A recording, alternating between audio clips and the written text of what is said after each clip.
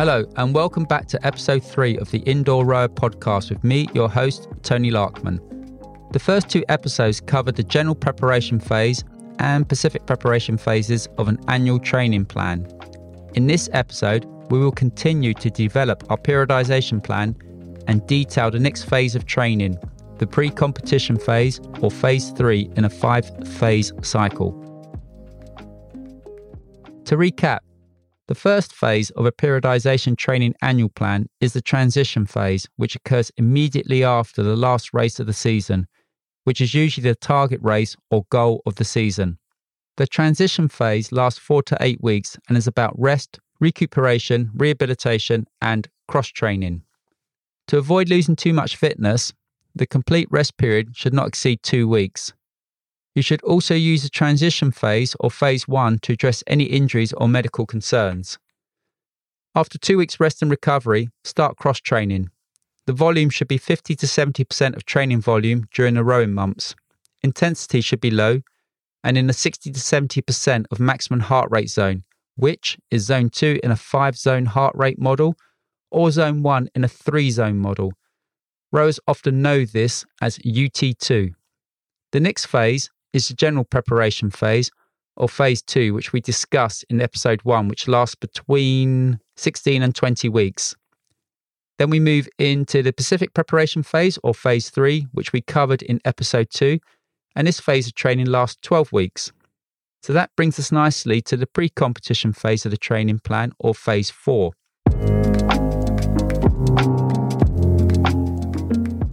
The pre-competition phase lasts for 8 weeks, and this is the phase of training where the volume peaks and intensity starts to increase. Training starts to get a little bit more interesting with some medium length anaerobic threshold workouts like 2 times 20 minutes with 5 minutes recovery, about 24 to 26 strokes per minute, or a 30-minute rate 20 workout covering as many meters as you can in 30 minutes.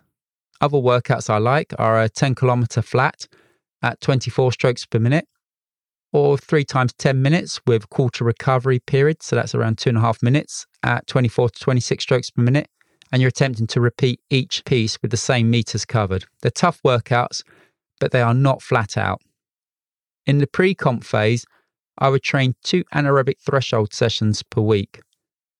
The remainder of the rowing workouts would be UT2 or zone 2 workouts in the 60 to 70% of maximum heart rate zone, and I would do 1 VO2 max workout. The VO2 max workout is introduced for the first time in the plan so far. This VO2 max workout, also known as transportation or TR with the rowers, stands for the transportation. It's carried out between 90 and 100% of our maximum heart rate. It's usually averaged around 95%, which is what most of us tend to race a 2K at. Transportation, TR, VO2 max, is the same as a zone 5 in a 5-zone heart rate model or zone 3 in a 3-zone heart rate training model, and is also known as the red zone. Transportation training is designed to increase the body's ability to transfer oxygen-rich blood from the heart to the muscles. The training develops the efficiency of the heart to pump more oxygen to the rowing muscles and increase your VO2 max. So some classic TR workouts are 4x4 minutes, or 3x5 minutes, or 5x3 minutes, and they all got equal recovery periods. Stroke rates for the transportation workouts are usually between 28 and 32 strokes per minute. So, as stated before, this training type helps deliver more oxygen to the muscles. In time, the training adaptations allow us to deliver more oxygen, which means we are able to produce more energy inside the mitochondria of the muscle cells. So, if you're as old as me, we'll do a little bit of O-level biology, or for you younger people, the GCSE biology, just about the mitochondria, very, very briefly. So the mitochondria, they're the batteries of the cells that provide energy to the working muscles. So we can develop these mitochondria in the cells by our training. So to clarify, the UT2 and AT zones of training. UT2, zone 2, is zone 2 in a 5-zone heart rate training model, or it's zone 1 in a 3-zone heart rate training model, and it's 60 to 70% of maximum heart rate. We do UT training to maximize our oxygen-dependent energy system. It's like building the engine of a car. This is also known as a green zone training area. The principal aim of UT2 is to improve the body's ability to use oxygen by increasing the number of capillaries, mitochondria, and myoglobin, which is an oxygen-binding protein made from iron. The myoglobin provides oxygen to the muscles. So it's a protein made from iron. Therefore, we need good sources of iron-rich foods. So iron-rich foods are very important when training with high volumes. So foods like red meat, eggs, shellfish, leafy greens, tofu, beans, turkey, spinach, they're all high in iron. However, you have to ensure you avoid tea and coffee when eating iron-rich foods. A cup of tea reduces iron absorption by about 75 to 80%. A cup of coffee reduces it by 60%. Other inhibitors are milk and dairy products, so they should be avoided, as are foods containing tannins, so such as grapes, so not good news for wine drinkers when you're having your iron-rich foods, and corn. Also, foods containing phytates, such as brown rice and whole grains, should be avoided when you're having your iron-rich foods. So, iron-rich foods, maybe have them with vegetables, because eating iron-rich foods alongside foods high in vitamin C, such as yellow peppers, parsley, kale, spinach, broccoli, Brussels sprouts, they will all increase absorption. Now, anaerobic threshold, or zone 4 in a 5-zone heart rate model, or zone 2 in a 3-zone heart rate model, is 80 to 90% intensity of maximum heart rate and is designed to improve the body's tolerance to lactic acid and increase lactate production and removal. So, to clarify, there is a difference between lactic acid and lactate, and I'll try and make this as clear as I can.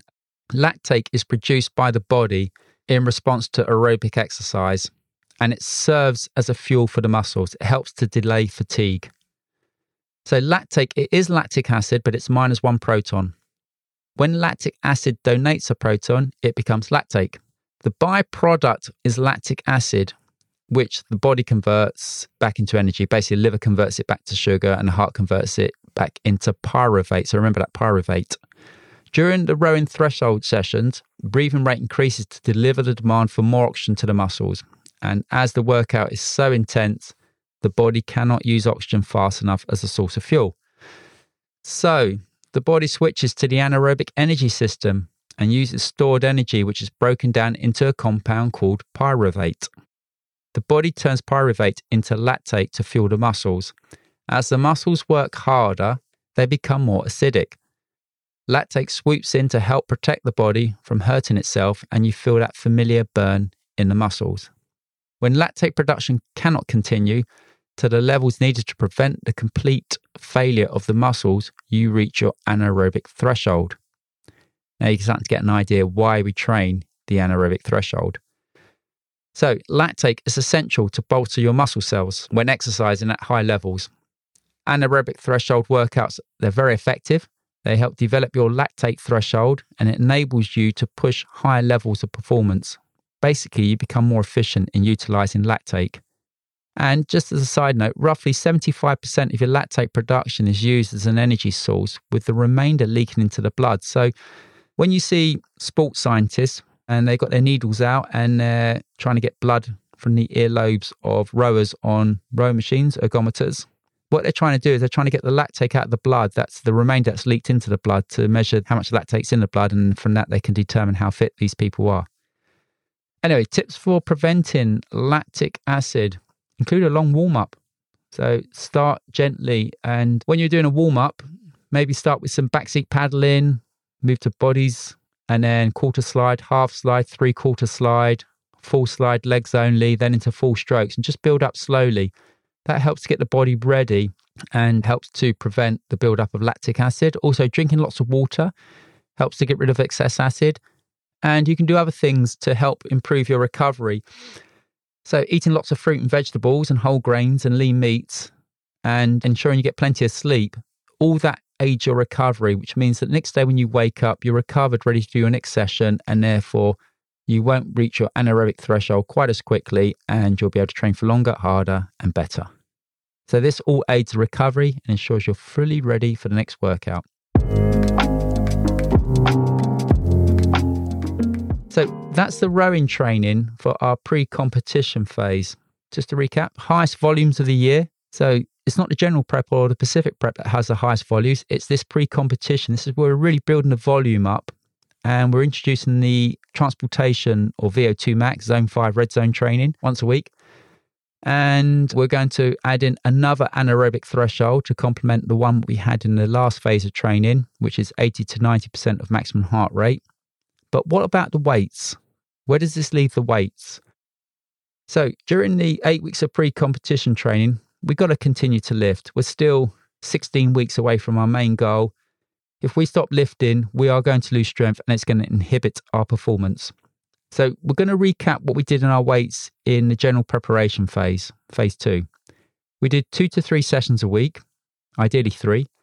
We did 8 to 15 reps, and we're doing around 3 sets.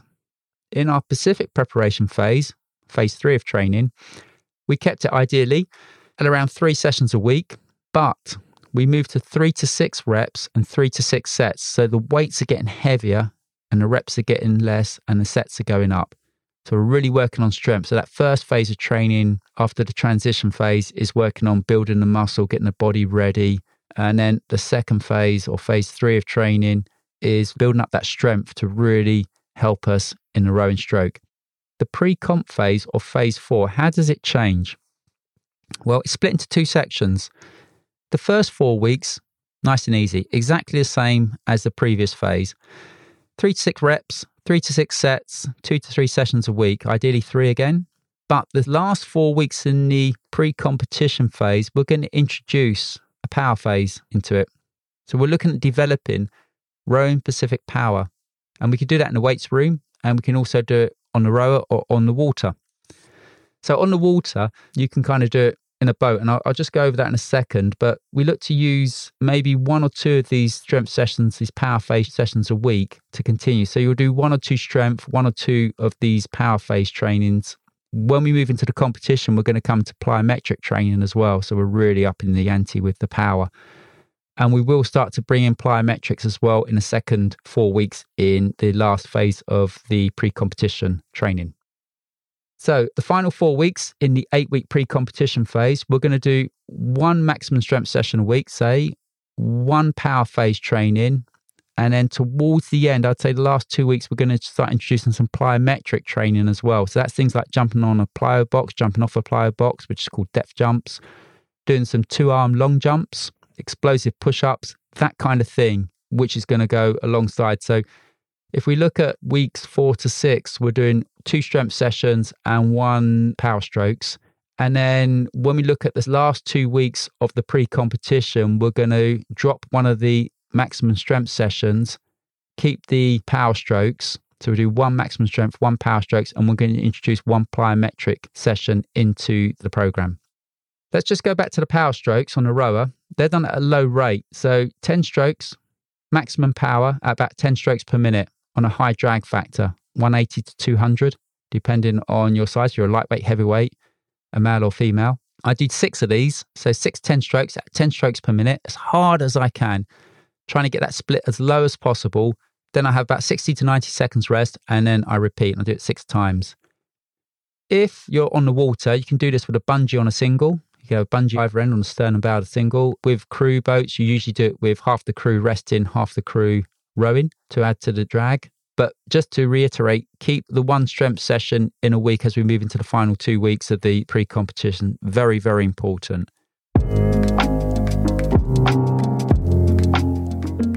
So we're going to now looking at developing the rowing Pacific power in the weights room and on the rower. We're going to keep the basic lifts like the squats and the deadlifts in the program during the pre-competition phase. We're going to do that twice a week and then move into once a week in the final 4 weeks where we bring in a plyometric session to complement the power strokes. So session 1 would be strength. Session 2 would be power phase. Session 3 would be strength. And then in the second 4 weeks, session 1 would be strength. Session 2 would be power phase. And session 3 would be the plyometrics. And when I say power phase, I'm talking about power strokes. So less time is now spent lifting and more time is spent preparing our bodies for racing using the ergometer. The 8 weeks of pre-competition training, after that we move into the competition phase, which is the final phase in our periodisation plan. So let's recap our pre-competition phase. Volume is at its highest throughout the year. We do 2 anaerobic threshold workouts per week, 1 VO2 max workout per week. We do 3 strength training workouts. And then in those 3 strength training workouts, in the first 4 weeks, we're doing 2 strength training workouts or 1 strength training workout and 1 power strokes, or 2 strength training workouts and 1 and 2 power strokes. As long as we're doing 3 sessions a week, which is the aim, or if you can only manage 2. And then when we move into our final 4 weeks, we bring in plyometrics. So we would do 1 strength training, 1 power strokes, 1 plyometrics for our final 4 weeks of the pre-competition phase. So I hope I haven't complicated things too much for you on the weight side of it. I hope it helps you to prepare yourselves for this training cycle of the periodization plan. And this plan enables you to see the improvements that are ongoing. You're getting fitter and stronger, and now you're trying to almost enjoy the fruits of your work. You know, all that mileage you put in and strength, this is where we're starting to tune the engine. If you look at the 3 different types of training, you've got the aerobic, the anaerobic threshold, and the VO2 max training. And you think about the amount of training you have to do in each one and why we do it like we do. To enable us to get fully prepared for the kind of aerobic side of it, the UT2 training, the zone 2 training, the size of the training pool, if you're having to fill up with water, is an Olympic swimming pool. And that's how much training you have to utilize that system. If you're looking at the anaerobic threshold, that's about the size of a bathtub. So you don't have to do as much training to fill it up. And then if you're looking at the VO2 max side of it, the transportation, that's about the size of a sink. So again, you don't have to do as much training to fully utilize what you have available to use in racing. So that's why we spend so much time doing utilization. And it's the same with the strength as well. You know, the swimming pool is kind of your hypertrophy, and then the strength is your bathtub, and then the power work is your sink. So remember, if you're racing at the World Indoors in February 2023, you're going to need to start your pre-comp training in November. If you're racing on the water and your goal is the World Masters in September this year, you should be in pre-comp training now, June and July. If you're racing at Women's Henley or Henley Royal Regatta, you don't need me to tell you that you're deep into competition phase now. I think it's coming up at the end of this month. So we got Women's Henley and then Henley Royal Regatta 2 weeks after that. So good luck to all those racing at the Henleys. Keep training. Thank you for taking the time to listen, and please leave a rating on the platform you are listening to. Take care. Bye for now. And I look forward to speaking to you again soon.